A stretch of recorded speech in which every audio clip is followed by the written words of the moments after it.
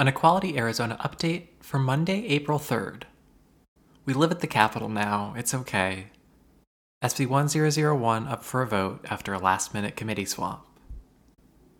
Weekly Roundup. Tuesday. When the House Education Committee decided to give SB 1040 a hearing, it meant continuing a decade of destructive debate over trans people's access to bathrooms. We showed up in numbers and used the opportunity to contrast the resilience of our community with the petulance of the bill sponsor. Wednesday.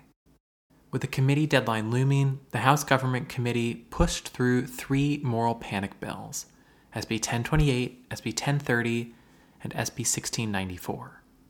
In discussion, we pushed the sponsor of SB 1028 and SB 1030 to admit that he was trying to encourage a moral panic. Thursday. During the House floor session, we were welcomed by members of the LGBTQ+ caucus to celebrate the eve of Trans Day of Visibility alongside our partners at NARAL.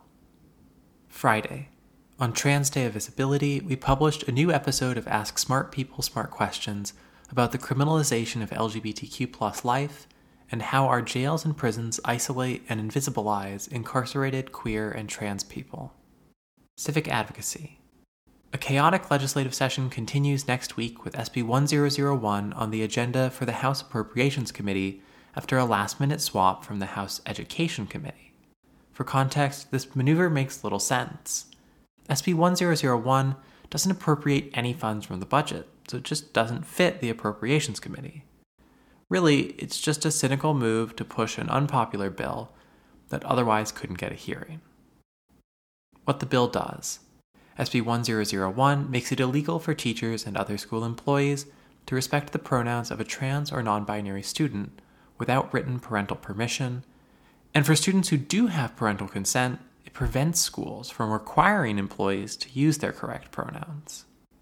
What you can do about it. The House Appropriations Committee will be meeting at 10 a.m. today, Monday the 3rd, in House Hearing Room 1. It's a long agenda, which means public comment will be limited. It also means they're counting on not very many people showing up to sit through the whole thing. Let's prove them wrong, and make sure trans kids can see that they have community support. To make the experience a little more accessible, we're working to provide a separate space to step away from the committee meeting when you need to. Civic Advocacy Jam. This is 11 a.m. to 12:30 p.m., April 8th, at the Mesa Public Library. Queer voices deserve a place in the policymaking process that goes beyond the debate over our basic rights, which is why we've designed this ongoing series to give you the tools to craft legislation, draft viable bills, and engage in the policymaking process as an active contributor. Political power. LD 17. There's a recall campaign in the works for Senator Justine Wonsack, the sponsor of a number of anti-LGBTQ+ bills this session. They'll need to collect a good bit more than 30,000 signatures to trigger the recall election. Successful recalls are rare, and there's no guaranteed outcome, but flipping the seat would shift the Senate to an even balance between parties, so the stakes are high. Media and events. Our media and events team meeting will be at 6:30 p.m. on April 6th. Join our media and events volunteer team at Kavi Coffee and Cafe in Phoenix for our monthly meeting. Far-right extremism is on the rise in our local school districts, targeting minority students, teachers, administrators, and school board members. And it thrives on misinformation and a lack of accountability. We're building a program to track this phenomenon and to tell the real story of education in Arizona. Check out our events calendar. We've got a full calendar posted for April, May, and June. Check out our weekly coffee socials at Brick Road and Tempe, our Queer People Fit nature walks, our monthly panel discussions, and our band book club.